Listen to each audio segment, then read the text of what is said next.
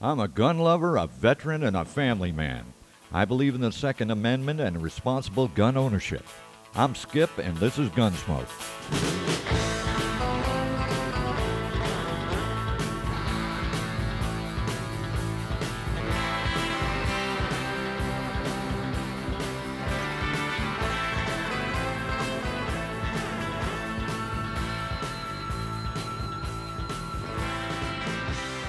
Hey y'all, we're back.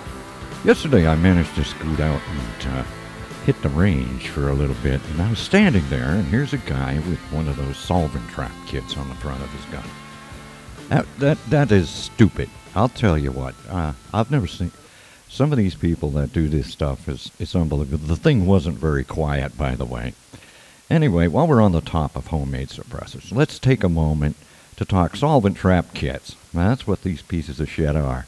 Now, the idea behind the solvent trap is that you attach a container to the end of your barrel to catch solvents as you clean your weapon.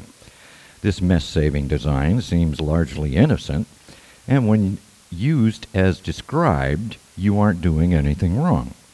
The most common solvent trap kits use fuel filters. Now, fuel filters supposedly make great suppressors.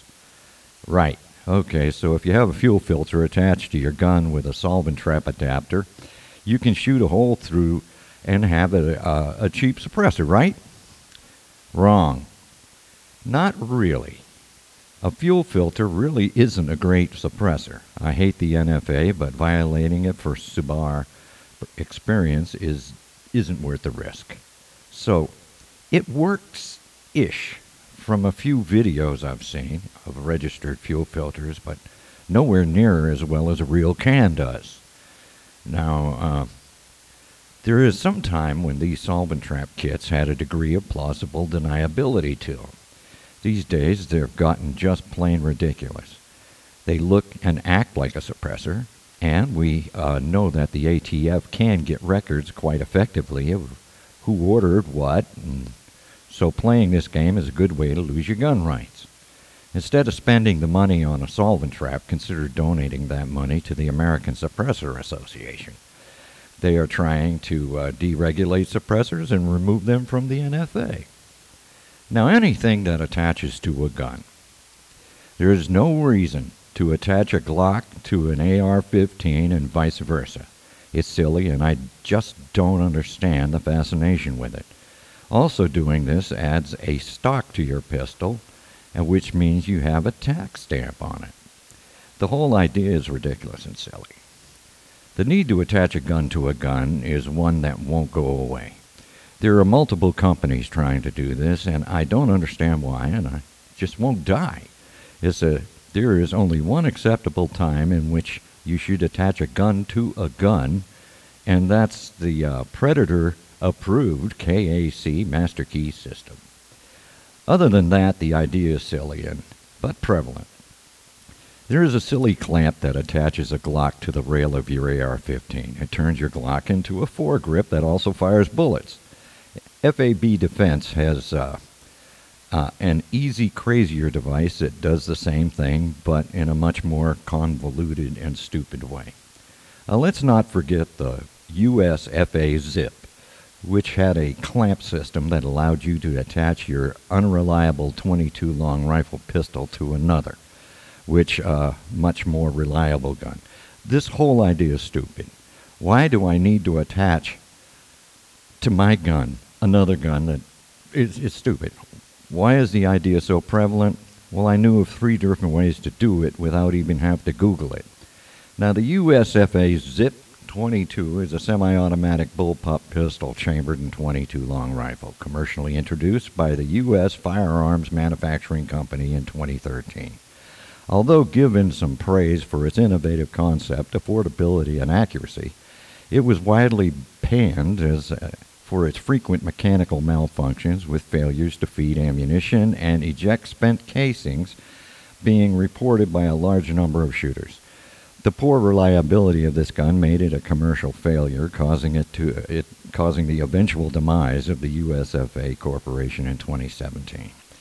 Now, the Zip 22 is a straight blowback-operated semi-automatic handgun in a bullpup configuration with a box-shaped futuristic-style polymer frame featuring 2 holes for the trigger in the user's middle finger and a flat butt plate on the shooter's hand rests.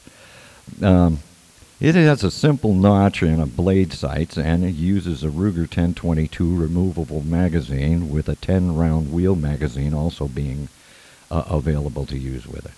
Now, the bolt of the gun has 2 trapezoidal bars extending out the forward of the shooter, the housing, along with the length of nearly the entire barrel.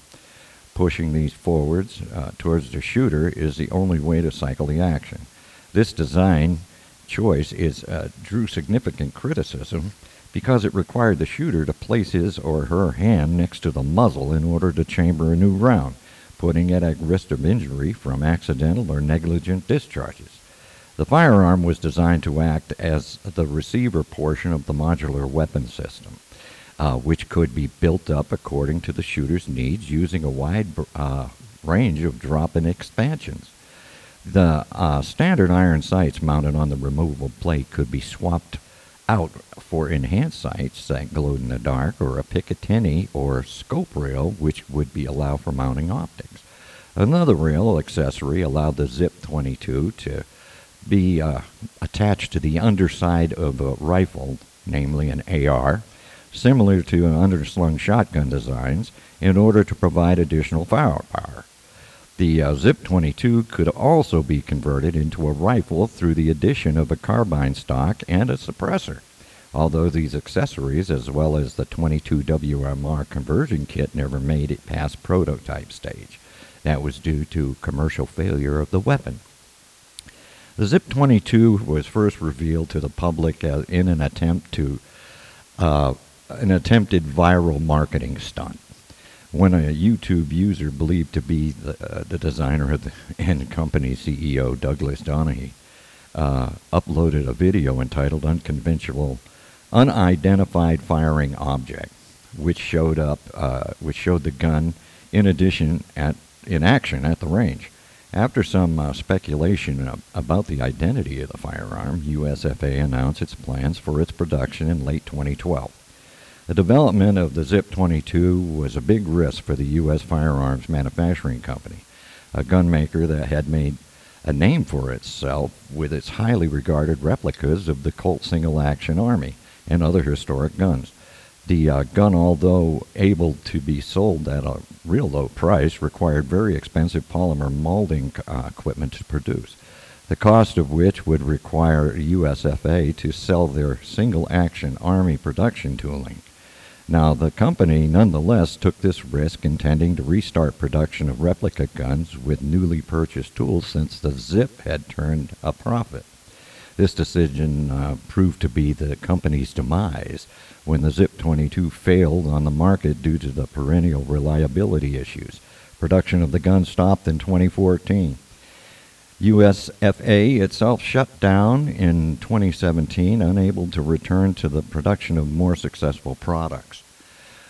That's interesting. I've got some other stuff I want to talk about next time, and namely, I want to talk about the PSE TAC-15, and we'll talk about that again. So, until next time, if you got any bitches, gripes, or complaints, please send me an email at gunsmoke@yahoo.com. That's GUNSM, smoked, at yahoo.com. All lowercase, please. So until next time, y'all take care. If tomorrow all the things were gone, I'd work for all my life, and I had to start again with just my children and my wife.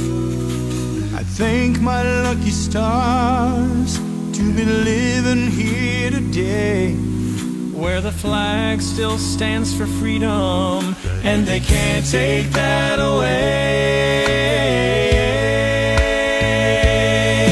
And I'm proud to be an American, where at least I know I'm free.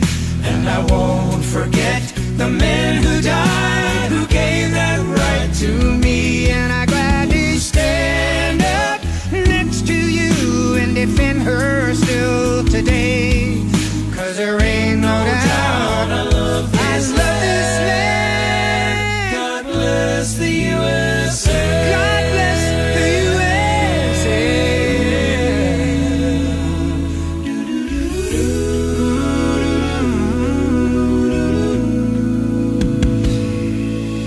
From the lakes of Minnesota to the hills of Tennessee, across the plains of Texas, oh, from sea to shining sea. from Detroit down to Houston, and New York to LA, where there's pride in every American heart, and it's time we stand and say